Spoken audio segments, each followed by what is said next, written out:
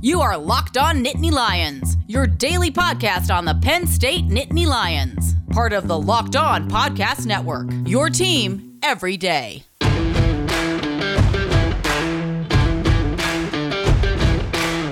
What's going on, everybody? Welcome into Tuesday edition of Locked On Nittany Lions. I'm your host, Kevin McGuire, editor of NittanyLionsWire.com on the USA Today Sports Media Group, and of course a contributor to Athlon Sports. Happy to be with you here as always. Want to give you a quick reminder that if you want to get some more information on all things Big Ten, there's simply no better place to go than with Big Ten Ben Stevens over on the Locked On Big Ten podcast. Follow the Locked On Big Ten podcast on the Odyssey app or wherever you get your podcast. And just throwing this out there right now, I'm going to be on there tomorrow. We're going to talk some win totals for Big Ten East teams, so make sure you check that out on the Odyssey app or wherever you get your podcast. As for today's episode, I want to share some thoughts about how much more confidence I have in the running back position at Penn State. And I feel like I'm gaining more and more confidence as we go throughout the course of this offseason. And I'm beginning to think it might actually be the strength of this Penn State offense in 2021. I'll get into that in our first segment. Today is Twitter Tuesday, and in segment number 2, I'm going to highlight one of the tweets that's been put out there by an Oklahoma fan who is doing a yeoman's work this offseason, putting together a daily list, it looks like, highlighting the best of, the worst of all the different schools out there. He's got a different chart every day. I want to throw one out your way and get your reactions to one of the ones that I saw, because I just kind of rolled my eyes a little bit when I saw it, and I want to hear what you guys have to say as well. And we do have a Twitter mailbag question on our Twitter Tuesday, hashtag Twitter Tuesday, that was submitted to us. We'll dig into that. And of course, you are always invited and encouraged to participate in Twitter Tuesday every week. We do it every Tuesday where we really dig into the Twitter mailbag when necessary. We do sprinkle in some questions and comments throughout the week too, so always feel free to interact with us on our Twitter account at Locked On Nittany. Of course, we're also on Facebook and Instagram and over on Twitch, all using the same username of Locked On Nittany. And the obligatory reminder that this podcast is available wherever you get your podcasts, including the Odyssey app. So if you haven't downloaded or updated that app on your phone now's a great time to do it, because not only do you get access to Locked On Nittany Lions, but you also get a chance to hear Locked On Big Ten, Locked On Today, Locked On Bets, all the great stuff across the Locked On Podcast Network, of course, including a wide range of other podcasts that may be of interest to you as well. So the Odyssey app is one of the go-to places for me as far as my podcasting listening is concerned, but we're also available on Apple Podcasts and Spotify and Google Podcasts, all the big names that are out there. Of course, if you want to help us out a little bit more, not only just follow us, but leave us a rating, leave us a review wherever those are available. And if you leave a 5-star review on Apple Podcasts, take a screenshot of it and tweet it to us at Locked On Nittany so we can give you a special shout out at some point during the week. We always do like to highlight some of our top fans on the Friday edition of the podcast as well. So if you send us those 5-star reviews and make sure that we know that you submitted one, we will be more likely to give you a special shout out towards the end of the week. But lots of stuff to get into in today's episode, so let's dig in right now. And as I said in the intro, I'm gaining more and more confidence in the Penn State running game going into the upcoming season. And this was actually one of the strengths that I saw that Penn State was going to have last year. Of course, going into the season, we expected that Journey Brown and Noah Cain were going to be one of the most dynamic running back duos, potentially in the Big Ten, maybe even in the nation, especially given what we saw from Journey Brown at the end of the 2019 season in that Cotton Bowl performance against Memphis. Unfortunately, of course, Journey Brown had to retire from the sport of football. Still wishing him the best of luck in all of his endeavors moving forward, but obviously a health concern takes higher priority over playing football. And then Noah Cain got injured right as soon as the 2020 season eventually got started at Indiana. So all of a sudden, you're looking at guys like Devin Ford and Kevon Lee really stepping into some big shoes in a hurry, and they weren't necessarily prepared for that kind of moment. And that's not really a knock on them, because certainly they were supposedly down on the depth chart, and while they are good quality running backs, as far as I'm concerned, asking them to make up for the loss of Journey Brown and Noah Cain right out of the gates of the season, that's a little bit too much to ask, I think, for some of those younger guys. But they got the experience. They got a chance to kind of go through some of the highs and lows of the season. Kevon Lee, as a freshman, ended up leading the year as Penn State's leading rusher. with just under 500 yards, 4 touchdowns, and he certainly showed his burst against the Michigan Wolverines with 131 rushing yards and a touchdown. That was his big game of the year. It really kind of inflated the stats a little bit, but you got a chance to see these younger guys get into the mix. And even though you've got a new offensive coordinator this year, Mike Yurcich, I still think that he is wise enough to know that he has some pretty good horses to rely on running the football. So as much as we focus on what Mike Yurcich is going to do for Sean Clifford at the quarterback position and what's going to happen with these wide receivers, the tight end, and the offensive line, this running back situation is pretty decent as well. I'm not going to sit here and say that Penn State has the best running back room in the country. I think there are some other schools that are out there that could certainly make that claim, maybe Georgia, but I think as far as the talent that Penn State does have accumulated, it's pretty darn good, and it's pretty darn deep. And so we already know Keyvone Lee led the team last year as a freshman. I'm not saying that he's going to be the leading rusher this year. I don't even know if he would be the primary running back, because if Noah Cain is healthy, I fully expect that Noah Cain will be the lead guy. But Keyvone Lee certainly has proven to be a valuable asset to the running game with his power and his agility, his versatility. A lot to like about Keyvone Lee in the years to come here at Penn State, and certainly seeing him lead the team in rushing last year, that's a confidence boost. Now, Devin Ford obviously had some moments that I'm sure he would like to have back last year, and that's part of the growing experience. And from what we've seen out of the spring, it looks like he's been working pretty hard too. So that's another running back option that you could probably feel pretty confident in, I think, going into the new year. And of course, they added John Lovett, the running back from Baylor, adding some veteran leadership, and certainly a guy that can make a home run play as well. And that's one of the things that James Franklin said during the spring football practices. He was looking forward to seeing if John Lovett was going to be a home run threat, because if he gets off and running, he can be difficult to stop. So no real major game changers, and there's nobody here on this roster that's going to run for 150, 200 yards on a regular basis. But with these 4 names that I just mentioned combined, you've got a really good stable of running backs to rely on. You can mix it up. You don't have to burden one player with the majority of the snaps and the running duties. You can splice it up. You can spread the ball around a little bit. You can get everybody involved and keep those legs fresh. And come the fourth quarter in some games, that could be huge, especially if this offensive line is going to live up to some of the hype that it's been getting this offseason. This running game, I think, for Penn State could be very, very good in 2021.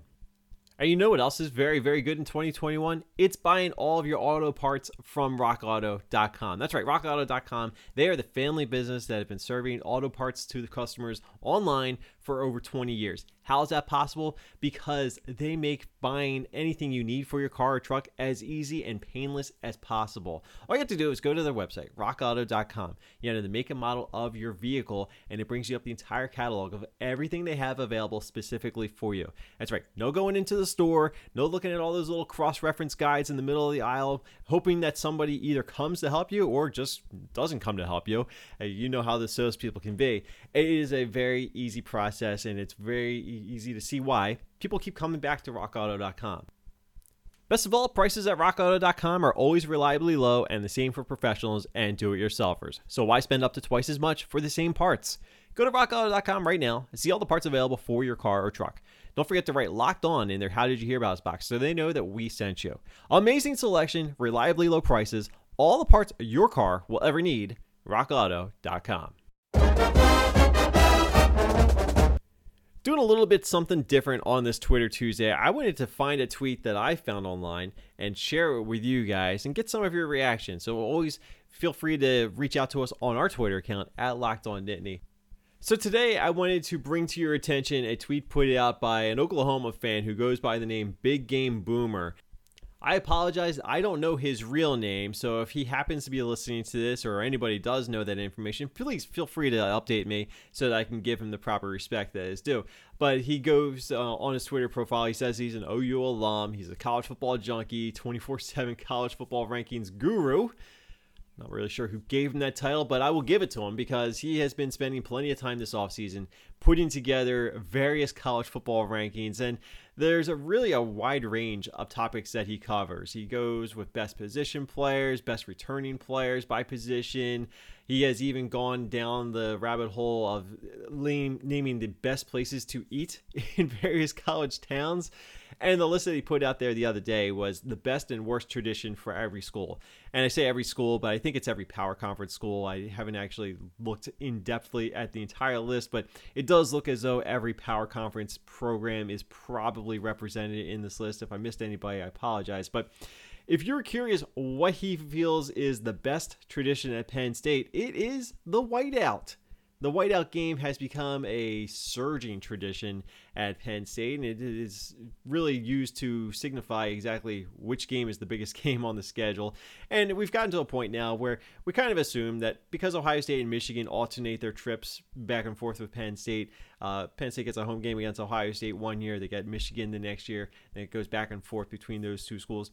You kind of expect that that game is by default going to be labeled the whiteout game, and that typically comes with a primetime atmosphere, so it plays well on TV, and it has certainly generated a lot of enthusiasm within the fan base. Everybody gets behind a good whiteout, so it really has become one of the better traditions at Penn State. I don't know if I would say it's the best tradition at Penn State. I would love to hear what you guys have to say, but it is certainly a very widely recognized and respected tradition that Penn State has developed in more recent memory, I guess. It's not something that's been around for years and decades, but it has lasted a while now, and it will show no sign of going away. And I think if you're already looking forward to this upcoming season, obviously Michigan is going to be coming into Penn State, but I think that Auburn game has to be a whiteout atmosphere. We'll get to a point where we know the actual kickoff times, but I think whatever time that Auburn game is, that's got to be a whiteout game as far as I'm concerned. Or you know what? Have two whiteouts this year. Have one against Auburn and have one against Michigan. Who's here to limit how many whiteouts you have in a year? But yeah, the whiteout is certainly among the best traditions I think that Penn State has offering. And the worst tradition, as far as this guy is concerned, is Nittanyville. Obviously started off as Paternoville, changed its name to Nittanyville. We won't get into the whole reason why, but he says that Nittanyville is the worst tradition, and I'm not really sure why. Again, this is a relatively new thing, so it's kind of gone hand in hand with the whiteout games. But you know, Nittanyville has become the little camp out location for students lining up to get the front row seats in Beaver Stadium. As soon as those student section seats open up on game day, it's a pretty cool tradition. Is it the worst tradition at Penn State? What is the worst tradition at Penn State, or what should label what the worst tradition is at any school? I honestly don't know what I would say the answer to what is the worst tradition at Penn State is, or any other school. So I leave this to you guys. Reach out to me on Twitter at LockedOnNittany and let me know what you think is the best tradition at Penn State and the worst tradition at Penn State. And I will throw this caveat out there. I do think that he changed this list, because I looked at it earlier in the day and it said that the worst tradition was the "We Are" chant.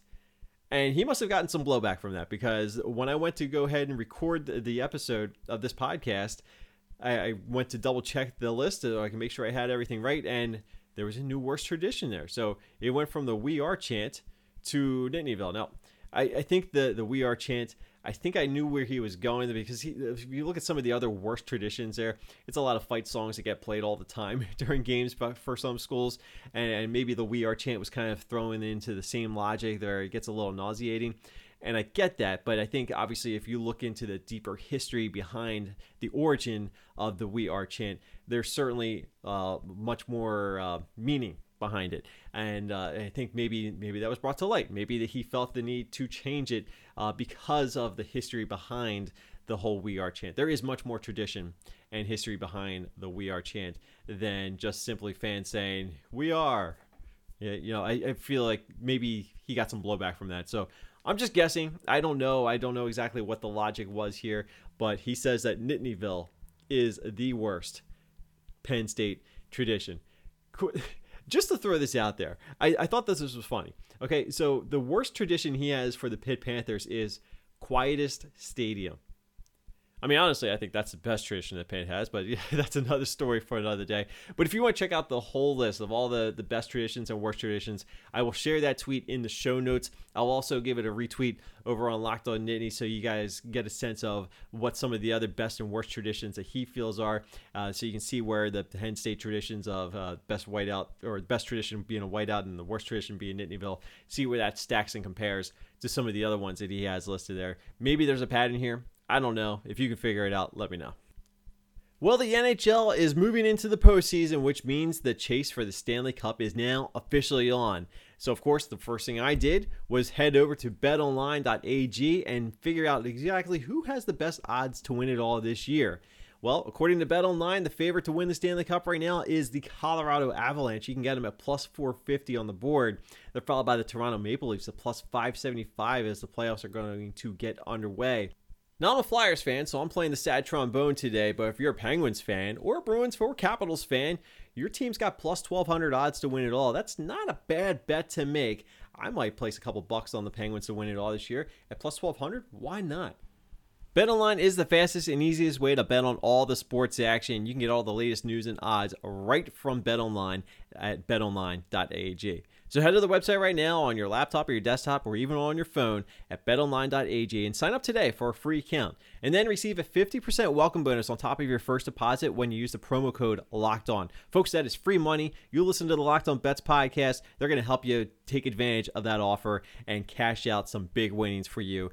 And it all starts at BetOnline, your online sportsbook experts. Final segment of today's episode, and of course it is Twitter Tuesday, so we're going to dig into that Twitter mailbag and see what questions you have for us. One question today comes from Adam Dubbin, who's actually the editor over on Gators Wire on the USA Today Sports Media Group. He's actually helped me out tremendously with all the growth that we're trying to put into NittanyLionsWire.com. So if you want to get some more Penn State coverage, head on over there after this podcast, or while you're listening to this podcast, or while you're on a break from work, whatever the case may be. We've got all your Penn State content needs at NittanyLionsWire.com. And Adam's been a tremendous help.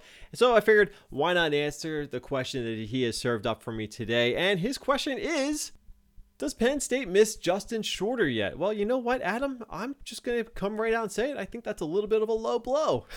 Obviously, Justin Shorter was one of the highly touted high school recruits that came to Penn State a couple years back, was a really good wide receiver prospect for James Franklin.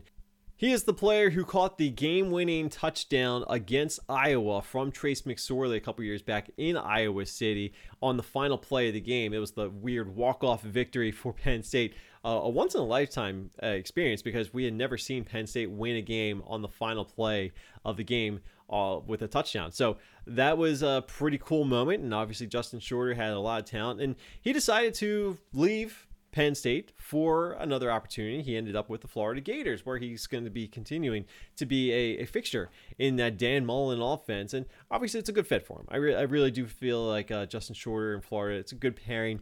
Obviously, not having Justin Shorter around kind of led the door opening to what's going to happen with the wide receiver position. Certainly last season, Jahan Dotson obviously is the guy that stepped up in his place. And I'm not saying that Jahan Dotson is better than Justin Shorter or Justin Shorter is better than Jahan Dotson. I would love to have them both on the same team, but bottom line is Jahan Dotson has proven that he is more than capable of being the big play wide receiver that Penn State needs. Now it's really just a matter of developing some of those other wide receivers around him, and that's been one of the storylines we've been following going into this upcoming season, and it's something that I've said before.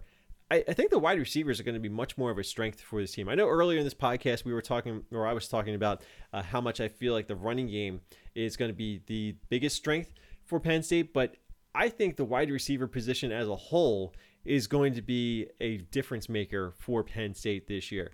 I don't think I have nearly as many questions about the wide receiver position as some other people do, and I certainly have come a long way with looking at this wide receiver position from where we were a year ago, where I thought it was a big question mark.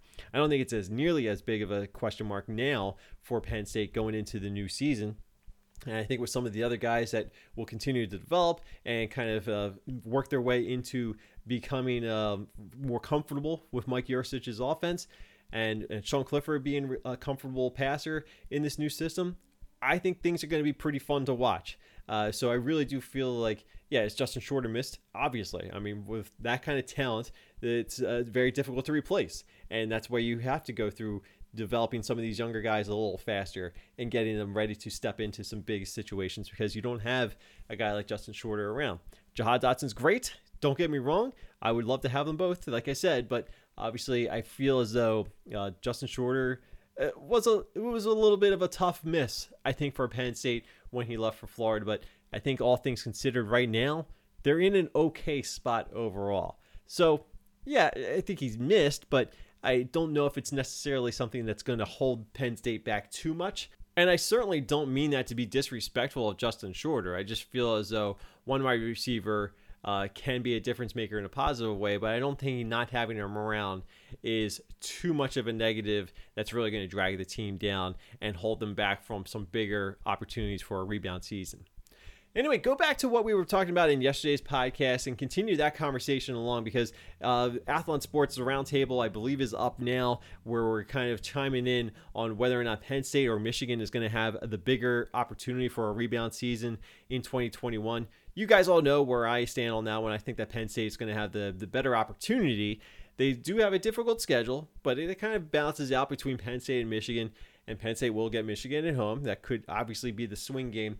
I think Penn State's going to be a much better team in 2021, and I think they could get off to a really good start. But again, I'm not ready to break down the schedules just yet, but can you tell I'm getting excited? Can you tell I am getting ready for Penn State football, which is going to return in 4 months?